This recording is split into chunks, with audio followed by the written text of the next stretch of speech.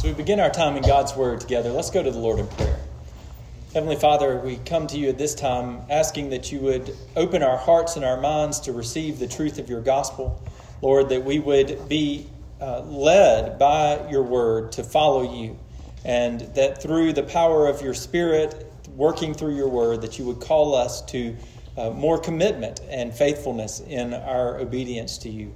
Father, I pray that you would give me strength and the words that I might say to encourage and build up, and that you would take away those words that would distract or lead astray, and that you would do all things for your glory and honor. I pray all these things in Christ's name.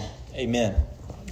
So we're going to be in Matthew chapter 16, verses 24 through 28, as we continue our study in discipleship. And so far in our study of discipleship, we focused on what you might say is the being of a disciple. We've seen that a disciple is chosen and loved by God. We've also seen that a disciple abides in and communes with Jesus Christ. And so now we're moving to or from the being of a disciple to the doing of a disciple. A disciple doesn't just receive the call and love and power and fellowship of God, but he is called to do things, to act and to live in a certain way. As Robert Barron has put it, Christianity, before all else, is a form of life, a path that one walks.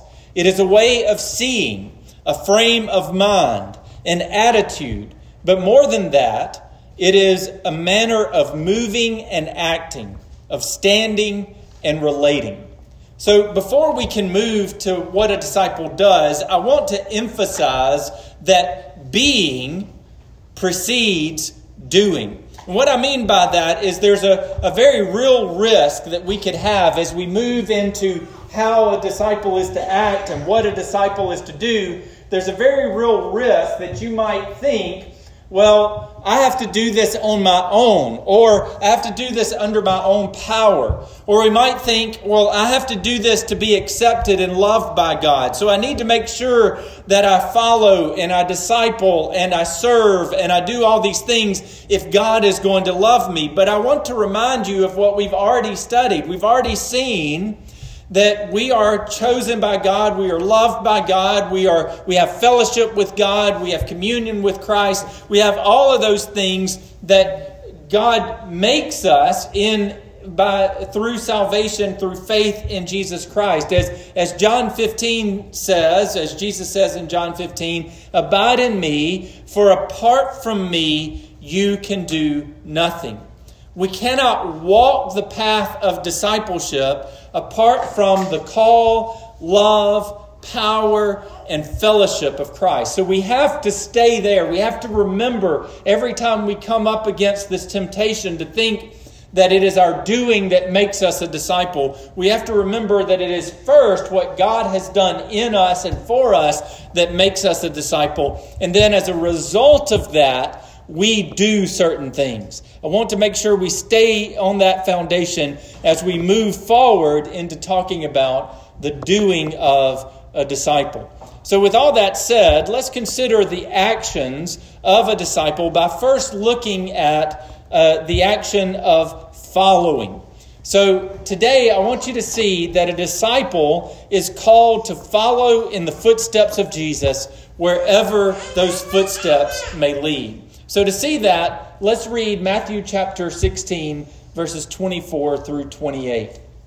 Matthew chapter 16, starting in verse 24, God's word says, Then Jesus told his disciples, If anyone would come after me, let him deny himself and take up his cross and follow me.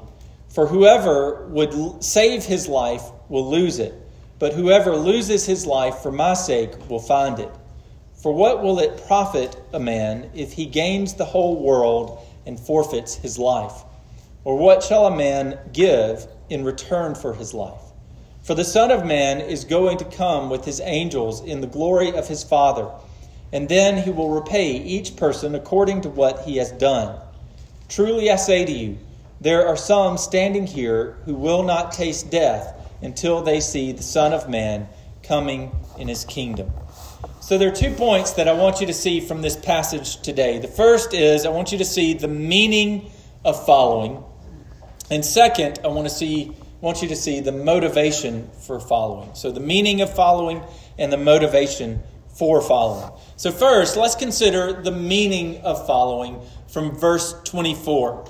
So this statement that Jesus makes, which is a famous statement about bearing your cross and all of that, it comes in a very important moment that Jesus has with his disciples. If you back up to verse 13, you'll find that Jesus is walking through with his disciples through the region of Caesarea Philippi. Now, this was a large metropolitan area, kind of like, Atlanta would be, where it's got all these different cities that kind of connect together to make the Atlanta metro area. Caesarea Philippi was this huge metropolitan area, and it was notoriously a pagan area in which they had all these different statues of different Greek gods that were basically set up along the road, and in the background of all the hills, you could look out across the mountain range there, and you could see all these statues erected to all these different Greek gods.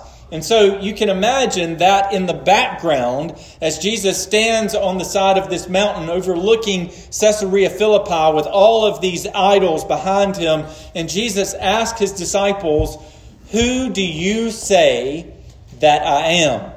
Now, in asking that, Jesus immediately gets a couple of bad responses. But then Peter famously in verse 16 professes, "You are the Christ, the Son of the living God." And Jesus confirms the confession of faith that Peter makes. And he points to Peter's confession of faith as the rock upon which Jesus will build his church. But then, almost immediately, Jesus turns dark in his teaching. After Peter makes this fantastic profession of faith about Jesus being the Christ, Jesus follows that up by saying, "And you know what?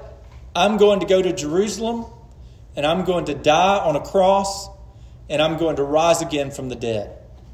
And right after Jesus says that, Peter stands up and he says in verse 22, "Far be it from you, Lord." So Peter, in one breath, is an example of faith. And in the very next breath, he is rejecting Jesus' teaching and forbidding him from doing what Jesus has said he has come to do.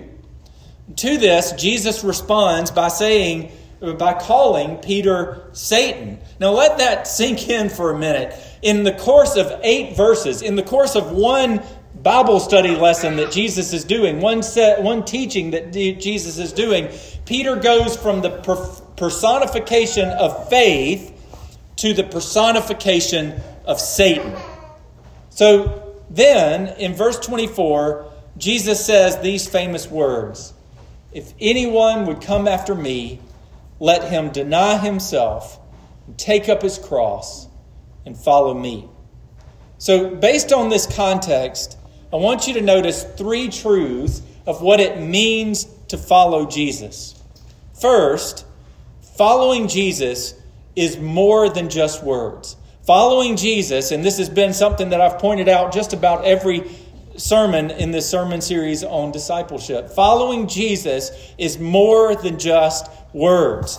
So Peter is always quick to give a word. Peter is always quick to speak. And sometimes, as we've just seen, sometimes that's good. Sometimes he professes faith when nobody else will. And sometimes it's not so good. Sometimes his master calls him Satan with what he says. He was absolutely right to profess faith that Jesus was the Christ. Yet it's not enough to just say the right things about Jesus.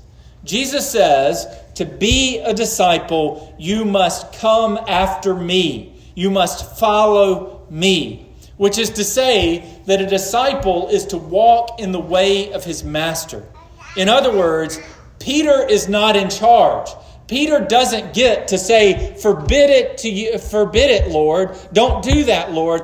Peter isn't calling the shots here. And no disciple is greater than his master. You see, you've got to get that in your head if you're going to understand what it means to be a Christian disciple. Jesus is not an add-on to your life. It's not like, you believe you're an Auburn fan or you're an Alabama fan. Now, I know for some fans that is not just an add-on to their life, but for most people, it's just something that you add on. It's something you're interested in a few months out of the year. It's something you get excited about, but it is not the definition of who you are as a person. Jesus is not like being a sports fan. It's not something that is a part of your life. Jesus is to be all of your life. You are to follow Him. You don't call the shots. He does. Second, following Jesus means giving up on what we want. As Jesus says, let him deny himself, take up his cross, and follow me. Let him deny himself. Now, the Greek word for deny means to disown or to forget oneself. So when you commit to follow Jesus, your life is no longer about you. It's not about what you want. It's not about your preferences or identity or desires. Your life is now set on Jesus Christ. As Paul puts it in Galatians chapter 2, verse 20, I have been crucified with Christ, and it is no longer I who live, but Christ who lives in me. And the life that I now live in the flesh, I live by faith in the Son of God, who loved me and gave himself for me. Third, to follow Christ is to take up one's cross. Now, this phrase has been greatly abused in our time. We use the phrase, our cross to bear, when we're talking about our crazy sibling or our desire for cake, right? Our cross to bear as we bear the diet that we're on. That's the way we use that phrase. And along with that, Jesus' death on the cross has turned the symbol of the cross into something beautiful, and thank God for that. But it's turned it into a thing of beauty that now people will take the symbol of the cross and wear it as a necklace of jewelry. I'm sure a lot of you here today are doing that very thing. But when Jesus said this, he wasn't referring to some mundane first world problems, and he wasn't talking about a thing of beauty. He was referring to one of the worst torture devices that man has ever invented. To be crucified was the greatest mark of shame that a person could take. To carry a cross was a sign of judgment and humiliation. To take up one's cross was to die. You see, in a very real sense, the way of discipleship is a way of death. To follow Jesus, you must die to your own desires and your own will. To follow Jesus, you must die to the world, denying its ways and its allurements. To follow Jesus, you must be willing to literally die for what you believe. As John Piper put it, daily Christian living is daily Christian dying. The dying I have in mind is the dying of comfort and security and reputation and health and family and friends and wealth and homeland.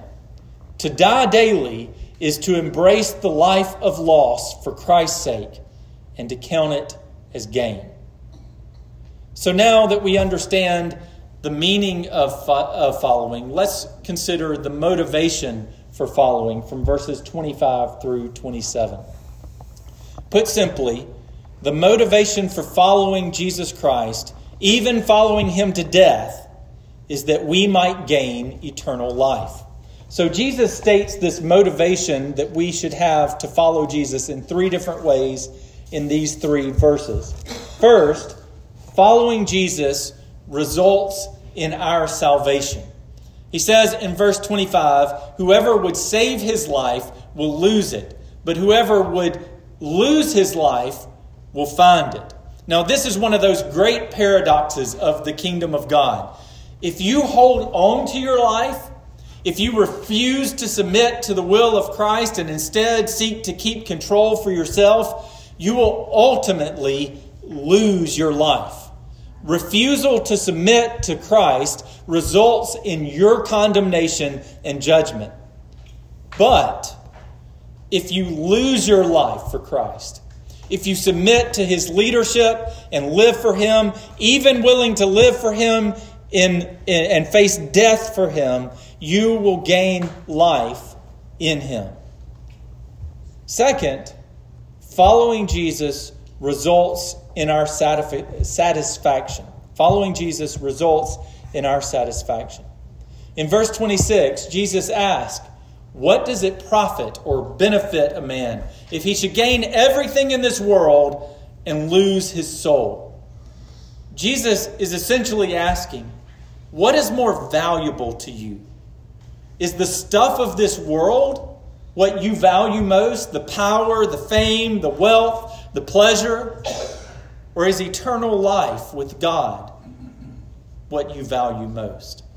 You see, if you value the things of this world, you can gain it all. In fact, that's the whole story of the book of Ecclesiastes. You can gain it all, and it will mean nothing in the end because you will not have eternal life. You will lose your soul in the process.